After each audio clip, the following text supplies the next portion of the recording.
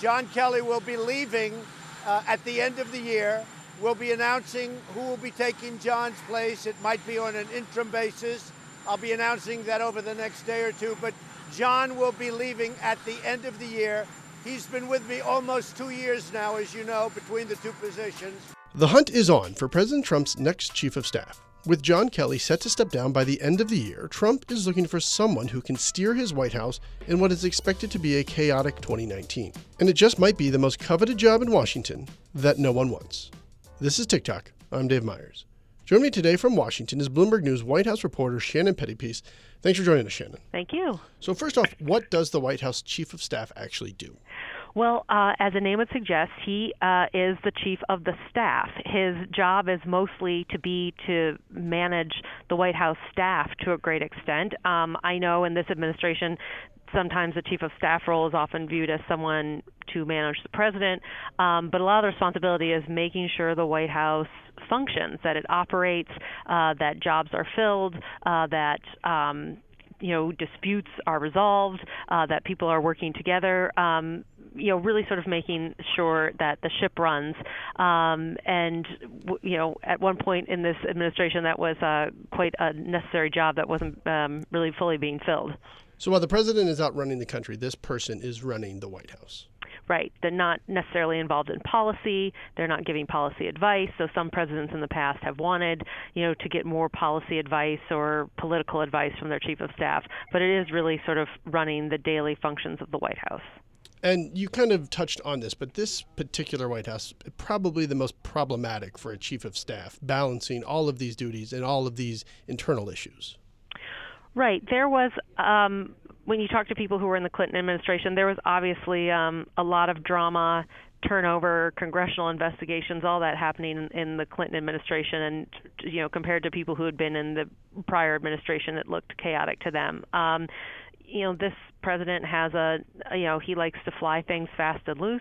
He will make announcements and decisions without informing other people in the White House. And so it just creates a sort of general sense of disorganization that you need a chief of staff who can really cut those things off before they happen, or at least be able to quickly move in and arrange, let's say, what's the fallout of a last minute announcement or that sort of thing. And how would you describe the tenure of the current and outgoing chief of staff, John Kelly? So his biggest accomplishments were really bringing order and ending infighting to a very chaotic and divided White House. People in the White House now say that a lot of that infighting and the factions that define those early months of the Trump presidency are gone. It doesn't mean it's a big happy family that all gets together, but it is nowhere near the type of rivalries that were there at one point, where people would spend their entire day scheming and trying to backstab their a rival power base in the White House. That does not go on like it used to before. And there's also just more order and systems in place. It certainly is still a chaotic place.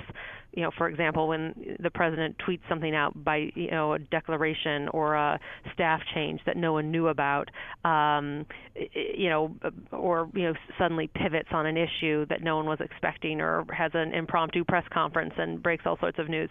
That certainly is that chaos. But the other sort of daily functions of the White House are much more orderly now than they were, when Kelly arrived. What is 2019 shaping up to look like internally in the White House that will make this job even more difficult than it was for the predecessors? Well, they will be facing a Democratic Congress that is planning it to launch a number of investigations in everything from the president's personal business dealings to individual cabinet members. The Democrats are also not going to be easy to work with on anything like a budget or, if there's any attempts at a domestic policy, like on immigration. They have the Mueller investigation that really won't touch much of the White House staff, but will create a distraction and a sense of stress. And then they're already shifting into 2020 mode. That is 2 years away, but the Trump campaign is staffing up. They will have people on the ground in some of the key states, in the coming months, and much of the focus is going to be on political strategy and how to get President Trump reelected. So let's talk about whom that person might actually be that takes that role. It had long been reported that Kelly's replacement was likely to be a man named Nick Ayers, the vice president's chief of staff. But that has fallen through. So who is Nick Ayers, and what happened to him being the heir apparent? Nick Ayers was Vice President Pence's chief of staff for 2 years. Before that, he was really a political operative. He ran the Republican Governors Association. He had a consulting business. He ran Tim Pawlenty's campaign. So he is a political creature, understands politics well. He's relatively young for someone in that job. He's 36. The president liked how he had managed the vice president's operation. Pence team was often sort of like a life raft in sort of a storm. He was able to keep the vice president out of any controversy. There was relative stability there. So the president liked that. He liked Nick's political intuition and instincts as they head into this sort of reelection phase. But Nick ended up turning down the job and said that it's because he wants to move back to his home state of Georgia with his family, which includes some triplets who are under 6 years old, and either carry on his political future there in Georgia politics, or help with the president's reelection from his home back in Georgia. Now, I imagine the president is not used to people saying no to him. So was the president caught off guard by Ayers' decision? Well, the President and Nick had been in conversations about this. We were told for months, very serious negotiations for the past couple weeks. We were told that Nick made his position clear that he did not want to make a 2-year commitment like the president wanted. He only wanted to do it for a few months, and he didn't budge from that position. It seemed, though, like the president thought he would be able to get some sort of commitment from Nick, or longer term, or to work something out just on an interim basis. But they just weren't able to reach a deal. And the chief of staff is, historically, it's a job that can propel people into great careers afterwards. It's an incredibly prominent position. Leanne Panetta was chief of staff. Donald Rumsfeld was the chief of staff. But in this case, the Trump presidency has a way of sort of chewing people up and spitting them out as well, if you fall on the wrong side of things during your tenure.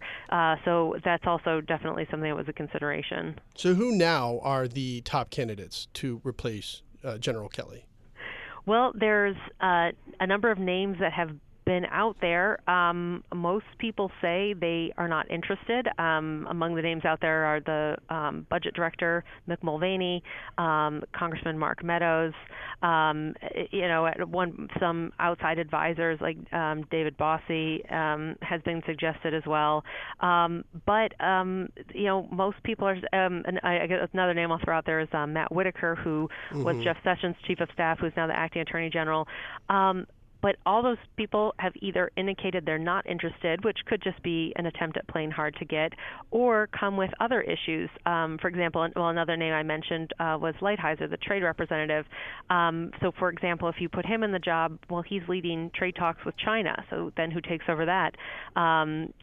Whitaker is running the Justice Department until a permanent attorney general can get confirmed. So then what happens at the Justice Department? So each kind of comes with their own own problems. So it's pretty unclear at this point what's going to happen. Is there a timeline, though, that the White House and the president have to get all of this done? Well, a White House, you certainly don't have to have a chief of staff. There's no statute that requires it. So if other people are able to step in and pick up the slack and fill that role, and they're able to put things off, that is possible, and they could get someone in there in a very interim role to just sort of make sure the train keeps running on time. But the big risk is that before Kelly came in, there was just the infighting, the chaos, these outside advisors who felt they had a revolving door into the Oval Office, and they could, sort of try and manipulate things to get their own agenda through. So there's a risk that we return to the summer of 2017 days, where you have Omarosa running around and Anthony Scaramucci as communications director for 10 days, and executive orders coming out that no one knows what the content of them is, and they end up in court. And I mean, that sort of level of disorganization and chaos. So if they don't act on filling this job with someone permanent sometime soon. Shannon, thanks so much for joining us today. Thank you. Make sure to follow Shannon and her reporting on Twitter. She's at SPettyPie. That's the TikTok for today. Thanks for listening, and please head on over to iTunes and let us know what you think. I'm David Myers. You can follow me on Twitter at David F. Myers, and you can get all your updates 24/7 at TikTok.